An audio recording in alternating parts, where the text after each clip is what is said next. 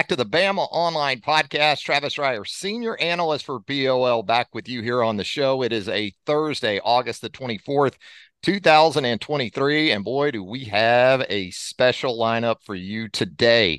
3 for 3, we're calling it here on the podcast. There's three of us involved, myself, Clint Lamb. Clint, how are you doing? I'm doing fantastic, Travis. How you doing today, brother? And last but not least, of course, I'm doing great. Thank you for that, Clint. Jimmy Stein. Jimmy, what's going on, my man? I know you're chomping at the bit at this point. Thursday as we record the start of the football weekend. That's what I call it. When I wake up every Thursday morning this time of year, it's the start of the football weekend. Amazing, isn't it? We got 0 week action in college football. I'm going to be in Nashville for Hawaii and Vanderbilt. Got some family ties to that one. So looking forward to navigating the construction process, it looks like, up there in the Music City on Saturday evening. We'll see how that one goes for the Vanderbilt Commodores. Kind of a optimistic crew up there under Clark Lee at this point of his tenure. But of course, we're going to talk a lot about Alabama on today's show. And what we're going to do, the three of us are going to address three topics, three questions for this 2023 Alabama team. And so what we'll start with is we're going to get things going quick. We're going to go with most important player for Nick Saban's team during the upcoming season. And, Clint, I'm going to start with you. And as we know, not necessarily sometimes talking about the top NFL prospect on a team when you talk about most important, but in terms of value, the guy who projects at the top of this list for this team in 2023. And we'll start with you, Clint. Who you got and how did you get there in terms of the selection?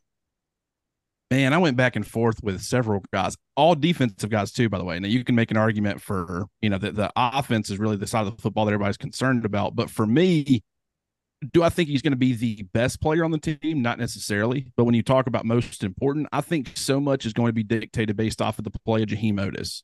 That's a little bit of an unorthodox pick compared to some of the other guys, the Dallas Turners, the Kool-Aid McKinstries. If you want to go bold and want to go Caleb Downs or someone like that, I totally get it. But with Jaheim Otis, Alabama wants to put an emphasis on stopping the run in 2023. It's something that they struggle with at crucial moments of big games. They had a good run defense, when you look at the numbers last year.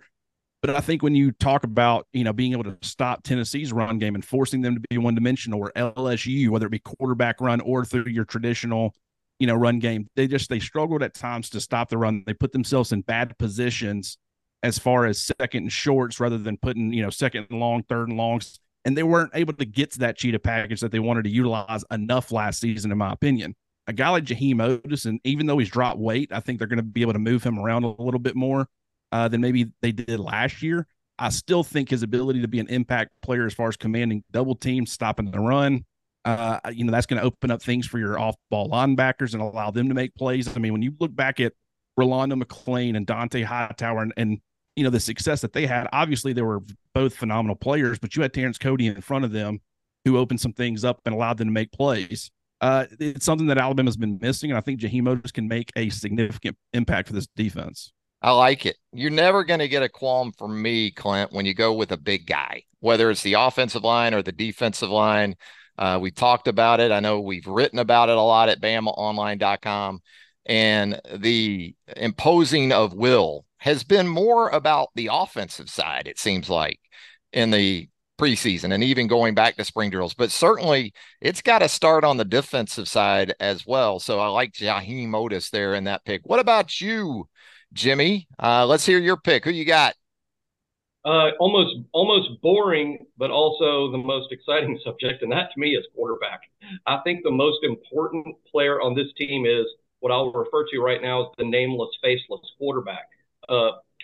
I think it's going to be Jalen Milroe in game one. Nick Saban addressed quarterback in his comments last night. He did not name a starter. He did indicate one guy as sort of, he said it sorted itself out. I'm assuming that's Milroe based on who's taken the first snap with the first team at every practice in spring, at every practice in fall, at every scrimmage. So Jalen Milroe, but look, Milroe may not be the quarterback all season. He could lose that spot to someone else. But the fact of the matter is Alabama would like to win the SEC West. Alabama would like to win the SEC. and play in the playoff and even win games in the playoff. You can't do that unless your quarterback is playing well. It's just impossible. Now, you can minimize the quarterback's role in the offense. You can take pressure off the quarterback with things you can do in the run game and play well around him. But it is inevitable. If your goal is to win a championship, you're going to be in tight games against good teams, and your quarterback has to make something happen in the fourth quarter and not give the game away. So to me, Alabama's success in 2023 is dependent upon the quarterback position. You don't have to win a Heisman. You don't have to be the SEC Player of the Year, but you have to not give away the games and make a play or two when it counts. I think it's going to be Jalen Milroe to start the year. He may or may not hold on to it all year, but in my mind, the most important player, regardless of who it is for Alabama in 2023, is the quarterback. Yeah, we've talked about this on the podcast even earlier in the week. You can be more complimentary in nature at that position, but it is certainly whistling past the graveyard if you think you're going to go 14, 15 games without that guy stepping up on more than one or two occasions. You can go back to 92 with Jay Barker. Yes, the Sugar Bowl was not a memorable performance for Jay against Miami in that win. Same for Greg McElroy in the 2010 BCS championship game win over Texas. But go back to the Florida game, the SEC championship game for both those guys, and they made some plays, no doubt about it. Greg was the MVP of the 09 SEC championship game, as I recall. So absolutely, I like that pick as well. I'm going to go with another big guy. I'm going to go with J.C. Latham at the offensive tackle position, and primarily because when I think about that spot right now, I'm thinking about a true freshman starting opposite J.C. Latham. So if something happens to J.C. Latham, what are you left with at the tackle position? Is it Elijah Pritchett? Do you start getting creative with some guys that maybe you cross-train between guard and tackle in the past? I'm going to go with JC for a couple of reasons. Also, what his presence sort of signifies or what it's supposed to signify for this particular team. Because again, the word physicality, we talked about it so much. And you know the plan is to get going in the run game, especially with Latham on that right side at 360 pounds. So I like it, guys. We got some variety there with that most important pick. Let me ask you this: who was maybe next up for you, Clint? Was it that close, or was it pretty easy for you? And Jimmy, then we'll get your response to that as well. Well, like I said, I more so focused defensively. Offense is obviously crucial, and I mean, quarterback. Jimmy makes a great point. I mean, you live and die by the quarterback in today's college football. Most of the time. Caleb Downs, I considered him, just the fact that I think you can do a lot of different stuff with him defensively that you weren't able to do last year, even though I think there's going to be some limitations early as far as how much you can trust him. He's going to probably make some first year mistakes. It's going to happen. But at the same time, you got Kool-Aid McKinstry locking at one side of the field. I almost went with a generic, we'll just go with the entire offensive line because I do think that's absolutely critical. But, I think Kool-Aid McKinstry and just the fact that you have one of those spots completely locked up. Last year, that was the case a little bit. There were some times, especially when Eli Ricks came in, I was actually surprised at how often teams chose to target Kool-Aid rather than Eli when Eli was the starter. But for the most of the season, Kool-Aid was the guy that you were trying to avoid. And the problem is on the other side, they didn't have somebody who could take advantage of that. Tyrion Arnold, Eli Ricks, when he was in there, played some pretty good football, but he wasn't healthy. Never fully got comfortable in Tuscaloosa. Kyrie Jackson and his one start. This year, I think that Alabama will have some complementary pieces on the other side where it won't be, I wouldn't call it a liability last year, but just it wasn't as opportunistic as it could have been, or as I think it will be this year. But the main reason for that is because you have a guy like Kool-Aid McKinstry who's completely locking up one side of the field. What about it, Jimmy? Yeah, I really like that. And I'm going to stick with offense and say, the first time I said the nameless, faceless quarterback. This time I'm also not giving you a name. I'm going with the committee of guys at running back, the committee of backs. The stable. I think is hugely impactful this season because what you're trying to do is take the pressure off the quarterback I think everything Nick Saban has done in this offseason has screamed, we're running the football. He hired a guy from Notre Dame who's got that reputation of being kind of a power guy. He signs a transfer portal tight end that's a block first, tight end. He's got inexperience at quarterback. Nick Saban has said he wanted to run the ball. He signed two of the best three running backs in the country in the last recruiting class, and Richard Young and Justice Haynes. Alabama's going to run the football this season. It's going to be an emphasis. It won't be a return to 2008. It won't look like '08. It won't look like '09. But there's going to be an emphasis on running the ball. So hugely impactful, important players to the Alabama success: Roydell Williams, Jace McClellan, Jam Miller, and Justice Haynes, because I think all four of them play crucial roles. And at any point in any game, they could be the guy on the field. I think it'll be a true committee. I think it will be all four making huge contributions to Alabama's success in 2023. Yeah, I was splitting hairs a little bit between Latham and Kool-Aid. I think the addition of Trey Amos gives me a little bit of more of a sense of security at corner if something were to happen to Kool-Aid, with Terrion Arnold, with Kool-Aid. With Trey Amos, I think that Earl Little could give you some work there as well. You got some talented young corners that you brought in, probably not quite ready yet. And kind of the same thing with Seth McLaughlin. I considered Seth McLaughlin at the center spot, but you do have a veteran around in Darian Dalcourt, who has certainly played a good bit of important football at the position for Alabama if you get down to it. So let's shift from those with obvious value to those who perhaps aren't being given their due. Jimmy, you get first crack here. Who's your pick, and what went into making the selection for your most undervalued Alabama player? When I think of undervalued, I think about under talked about. I think about we don't appreciate this guy enough. And very weirdly to me, the guy we don't appreciate enough might be the best player on the entire team, and that's Will Reichard. I mean, Will Reichard may do his job better than anybody on the whole team does their job, including the Kool-Aids and the Lathams and the Dallas Turners, who are clearly elite first-team All-American type players, but so is Reichard. And in a year where the offense is the question mark, where the quarterback is the question mark, where you're going to be running the football a little more, where there might be fewer explosive touchdowns than we've seen in the past 2 years with Bryce Young at quarterback, I think Alabama's more dependent on the place kicker situation this season than the last two. And you've got maybe the best guy to ever do it at Alabama. And think about the big kicks he made last year at Texas, at LSU to get that game to overtime. He, of course, missed the kick at Tennessee. I think that probably helped him make the decision to come back personally. I don't think he wanted to go out on that.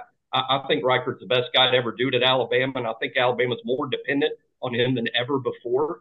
And even though he may be the best player on the whole team, he's still a little underappreciated and under-talked about. His decision to come back in 2023, we may be talking about by the end of this year, guys, that may have saved the season for Alabama.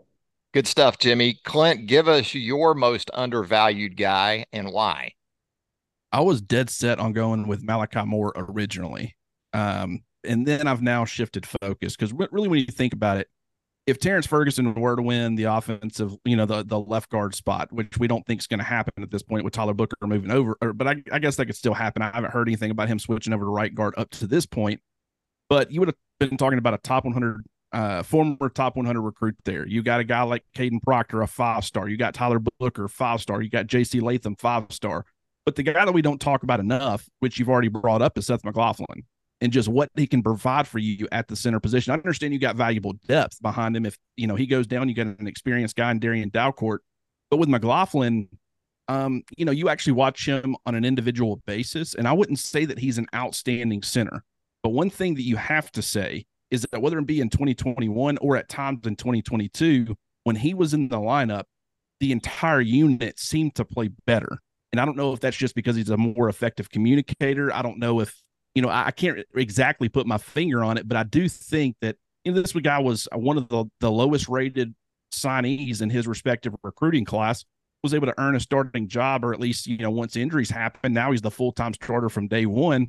And I think he's going to be absolutely huge. And just his experience and the fact that he's such an effective communicator amongst the other offensive linemen, if you're going to have a unit that's going to achieve what we think it can achieve, you're going to have that guy at center, which they've had in the past with Ryan Kelly, Bradley Bozeman. There's been several centers who have been very effective.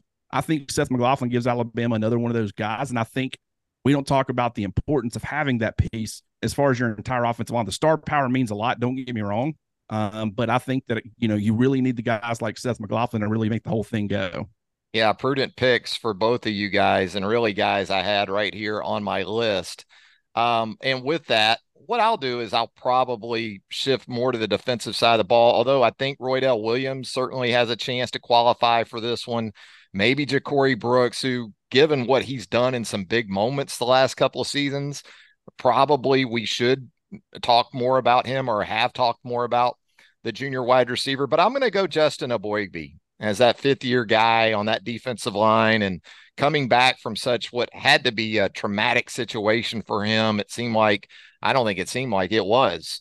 His career was very much in peril after the injury before the end of the first half of last season. And I'm just kind of expecting, I'm not going to go ahead and say he's going to be a double-digit tackle for loss guy, but in terms of every down effort and the expectation that he'll be a guy that transitions from package to package to package, yeah, hair on fire is what I'm expecting in terms of effort from Justin Eboigbe, because I think we even saw that from him in the A-Day scrimmage. Some guys look at that, especially vets, as kind of like three-quarter speed, maybe thud it. Justin was looking to maybe set some new A-Day marks, it looked like, back in April. Like all the picks, guys, and let's transition now into the toughest game for the Alabama Crimson Tide in 2023. Our third of three questions for this team. Let's start with you, Clint.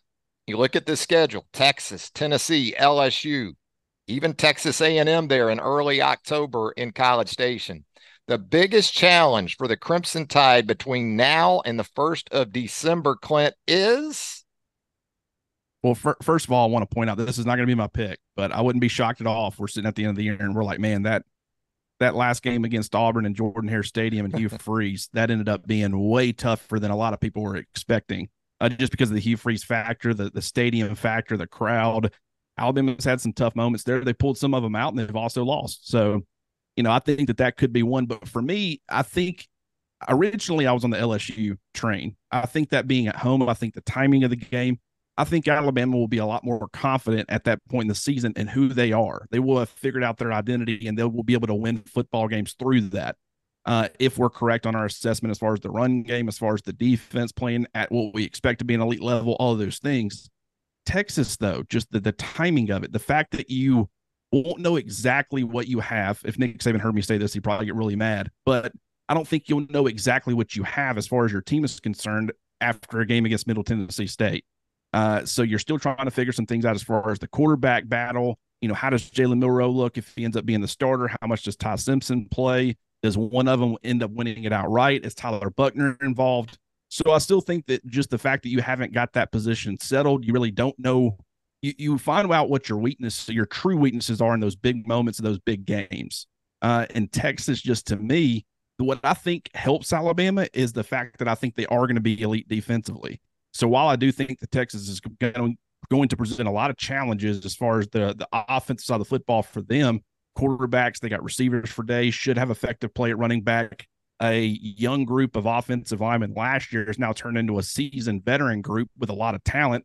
It finally seems like they're taking that next step. And that's why Texas has not been Texas in a long time, is those guys up front. They've recruited the position well as far as star rating. They have not developed that position well. And I think they're finally getting the development side of it. You've got Steve Sarkisian and his familiarity with Nick Saban.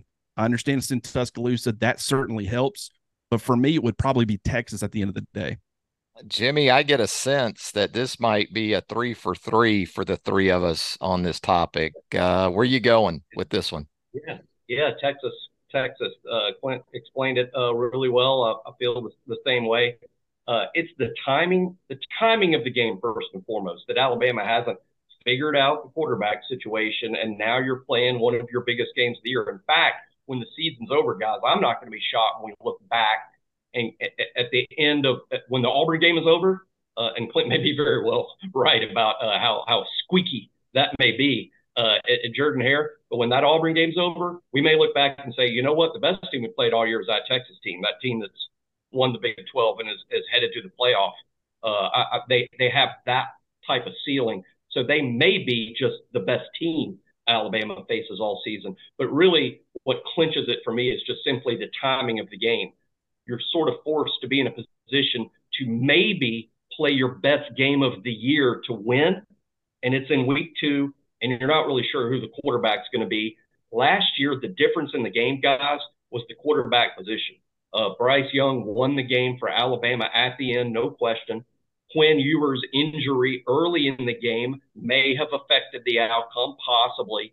And of course, Hudson Card, once he was in the game for Texas, Alabama was able to really kind of control the game defensively and keep Texas off the scoreboard. So quarterback won the game for Alabama a year ago. Now, fast forward 1 year, Texas has the veteran. Texas has a guy the NFL's interested in. His talent level is clear. He's also been a really inconsistent player to this point.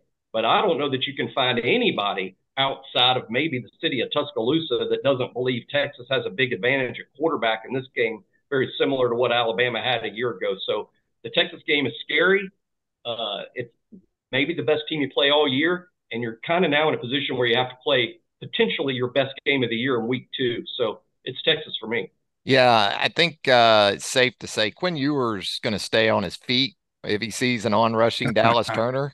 This time around, I don't think he's going to jump in the air and try to make a pass with Dallas coming into his face or into his chest there. So it's a good pick. I think it's Texas too. I probably would have went with either of the Texas schools, to be honest with you. I know that may come as a bit of a surprise to have A&M in there, but again, I think what you guys are getting at as far as timing of when these games show up on the schedule, yeah, Alabama coming out of September should be far more rooted in who it is and who is on the field, but it's still early enough, and you're going on the road to College Station. Now, I don't have a lot of trust in the Aggies and Jimbo Fisher, even with Bobby Petrino coming in there, even with Connor Weigman at quarterback and all those weapons on the offensive side of the ball and 5 former 5-stars on the defensive front for A&M. But, it's proven to be a tough place to play in the past. So I'll go Texas as well. I agree with you guys. It's a lot about roster, right? When you make this kind of pick, I know you guys do the same thing. You check rosters,